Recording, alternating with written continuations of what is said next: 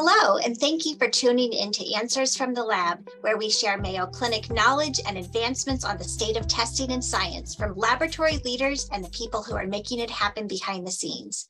I'm Dr. Bobby Pritt, Interim Chair of the Department of Laboratory Medicine and Pathology at Mayo Clinic in Rochester, Minnesota. With me today is Dr. Bill Morice, the President and CEO of Mayo Clinic Laboratories. Hi, Bill. Welcome back. It's good to be back. As you could tell, but for anyone on video, I had some sun exposure in the past week. I was on vacation, which was really nice, but it's good to be back. Yeah.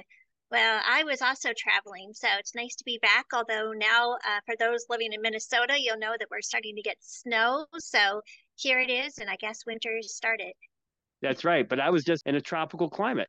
And I know we were just talking about a disease which is more prevalent in the tropics. Or people that are of tropical descent, and that some new therapies that are out there. So maybe we could talk about that today. Yeah, what a great lead-in. So the disease that we were just talking about for everyone listening is sickle cell disease.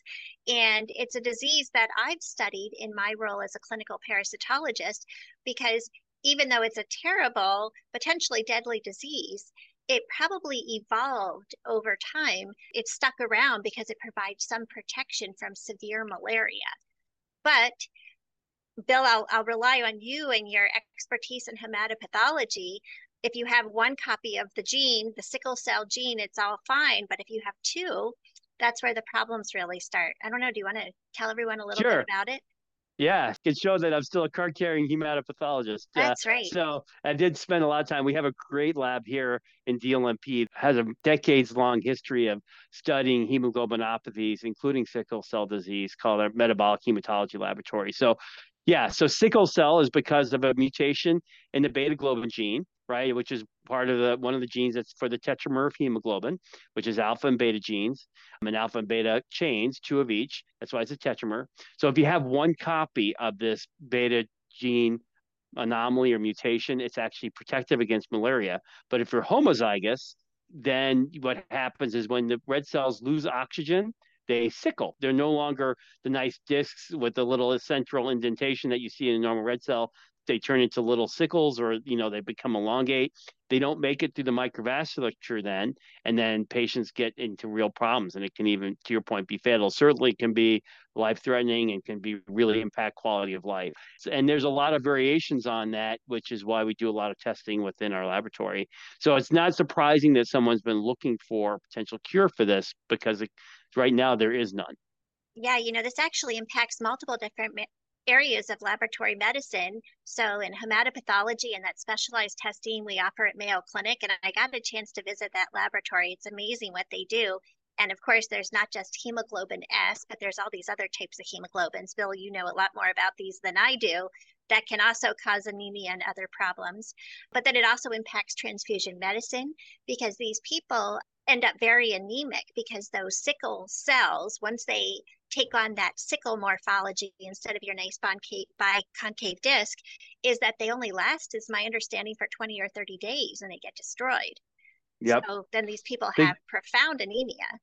They get cleared by the spleen. So right now, the standard of therapy is actually, if for patients that have sickle cell disease, and it could be either homozygous, or they can have a single copy of hemoglobin S and be a beta zero thalassemia on the other globin locus, which is another not uncommon combination that you see in patients with sickle cell. But anyways, the treatment is essentially serial transfusion, where you really need to keep enough of normal hemoglobin that you don't get to the hypoxia in the small vessels, which is where they sickle. So you don't need to replace, but you need to keep them above a level.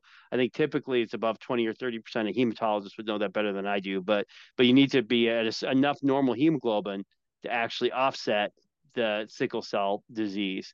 Sickle cell trait means you're typically about 45% S and 55% normal hemoglobin. You won't get sickle cell disease from that. The only other situation where you can be homozygous for S or pseudo-homozygous because you have a beta zero thal is if you have hereditary persistence of fetal hemoglobin. Because fetal hemoglobin, to get blood from the maternal vasculature, has a higher affinity for hemoglobin. So what that means, if you have more hemoglobin F in your red cells, you won't get to that same hypoxia that causes, because the hemoglobin F hangs onto the oxygen more tightly. It prevents the sickling from happening. So that's the other thing that we see. And there are some drugs that can artificially elevate hemoglobin F, and that's one of the therapies that's tried sometimes. But now there's a new therapy that's out there that we wanted to talk about that I know you and I have been discussing. Yeah, since it's such a terrible disease, sickle cell disease, when you have both copies of the hemoglobin F in your body, people have been looking for ways to help treat this. And right now, the only way that you could really get rid of it is with a bone marrow transplant. But then to do that, you have to have a donor who is closely related. And then, of course, you're immunocompromised, you're immunosuppressed for the rest of your life. So that is all sorts of concerns. But yeah, this exciting new therapy is being reviewed by the FDA. It's by a company called Vertex Pharmaceuticals, and it's a one-time gene therapy called Exocel, and it uses CRISPR. For those of you who haven't heard of CRISPR before, it stands for clustered regularly interspaced short palindromic repeats. Try saying that 5 times fast. And it's naturally occurring DNA sequences. It's actually found in a lot of bacteria. And interestingly, it's actually remnants of DNA from bacteriophages, so viruses that attack bacteria and sometimes insert their DNA. So it comes from bacteria, but originally it came from viruses. Anyway, we've been able to harness it. And this has created this system that we can now use for gene editing. CRISPR is sometimes called genetic scissors. And if you pair it up with this Cas9 system, then you can basically go in and cut genes wherever you want, and then you can insert new genes or you can cut out harmful genes. And so, yeah, Bill, you and I were just talking about this. This could be used to go in and cut out genes so that you actually make it that you're more likely to have hemoglobin F to make up for your hemoglobin S, the Yep. undesirable type of hemoglobin in these individuals. That's right. So yeah, so it's interesting, right? So it basically mimicked the protective effects of hereditary persistence of fetal hemoglobin by Mm-hmm. putting enough hemoglobin F in the red cells that they don't get to the low oxygen, which causes them to sickle. Normally Yeah, that gets suppressed once you get out of the fetal stage, but essentially it just turns off that suppression. So now all of a sudden people have this fetal hemoglobin. Now it's my understanding, Bill, that because it holds on so tightly, it's maybe not as ideal as normal hemoglobin, but I guess compared to sickle hemoglobin S, it's still much, much better. yeah. If you have a high fetal hemoglobin, that's why it's actually babies don't get sickle. They don't have the manifestations of sickle cell disease because, and also the rate at which hemoglobin F turns off is dependent on having normal hemoglobin. So it can take longer for someone with hemoglobin S to go undergo that normal physiologic transition. So yeah, it has that, but in hemoglobin, people homozygous S, it's protective. Interestingly, when we see high hemoglobin F in adults, also to have no hemoglobin A, normal hemoglobin, and then hemoglobin S, typically it triggers a big workup as to whether or not this is truly hereditary persistence of fetal hemoglobin or not. There's a variety of different genetic manifestations. There's some red cell tests that you can, or genetic causes, I should say, of HPFH. So if I didn't know that this therapy exists, it could have a really major impact on laboratories because we're going to start seeing patterns that we haven't seen before, right? So it's important to Yeah. know about these things because it's going to change. We have to develop diagnostic criteria to evaluate for these sorts of gene therapy effects. Well, I'm glad you brought up some of the things we need to think about because, first of all right, terrible disease, very cool that we could use this potential gene editing technology. But there are all these issues we have to consider, like you just mentioned. How will this impact the laboratory? We would need to know that a patient has undergone this therapy. If we were working them up, they're going to have high levels of hemoglobin F. So we wouldn't want to spend a lot of time going down the wrong pathway. But then there's some also very interesting and challenging things to consider regarding the ethics of this.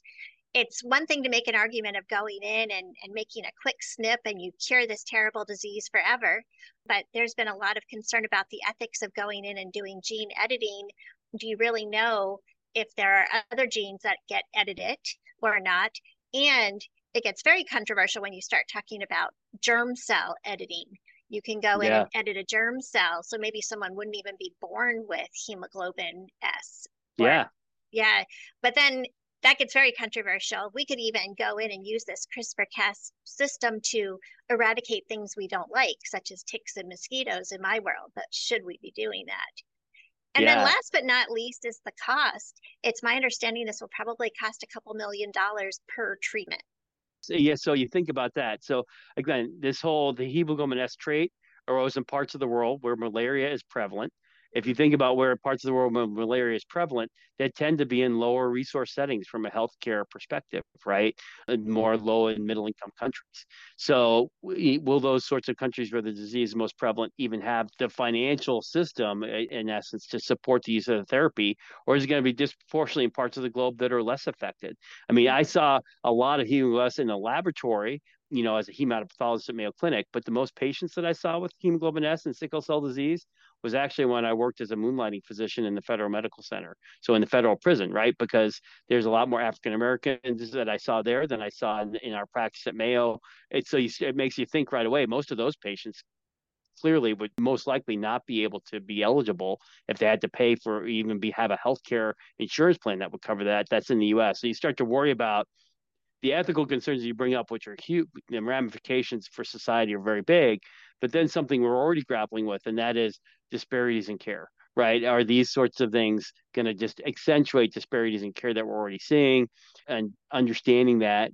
And this is not the first, as you and I have discussed, one of the things that we're seeing through the Mayo Collaborative Services biopharma effort, there are massive investments globally around gene therapy, right? And so that's why these things are going to be so expensive, is a one-time therapy for something that a pharma company has invested, probably millions of dollars in developing, so that the way they see to recoup their costs is to make it expensive. But does that really serve society's benefit? There's a lot of challenges in the brave new world. I'll just leave it there.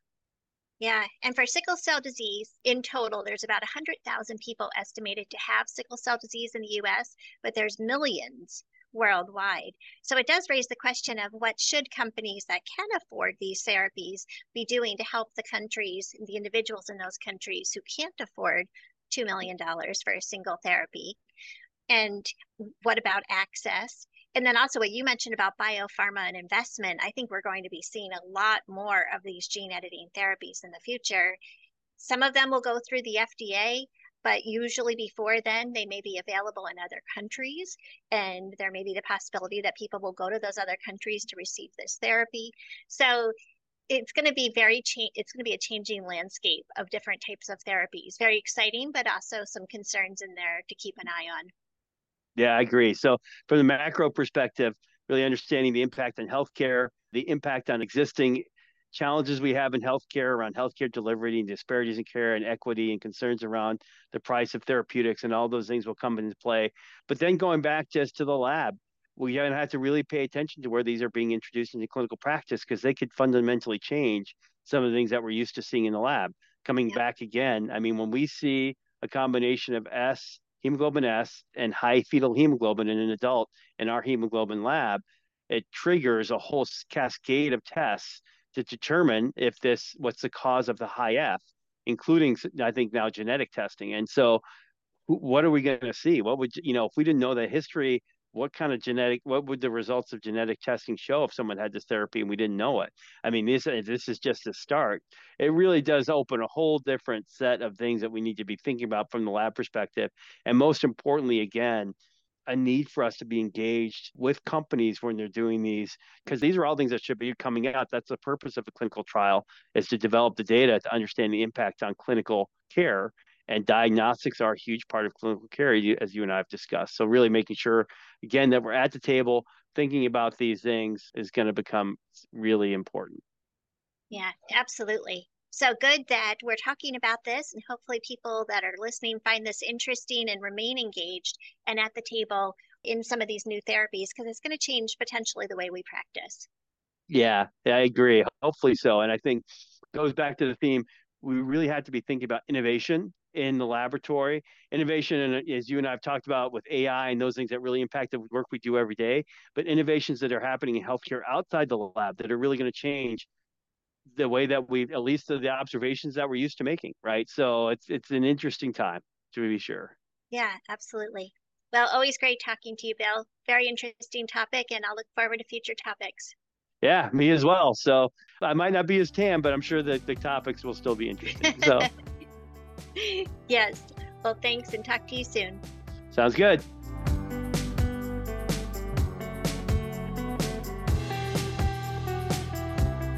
Thank you so much for tuning in to Answers from the Lab. Be sure to subscribe to this podcast and don't forget to tune in every Thursday and every other Tuesday.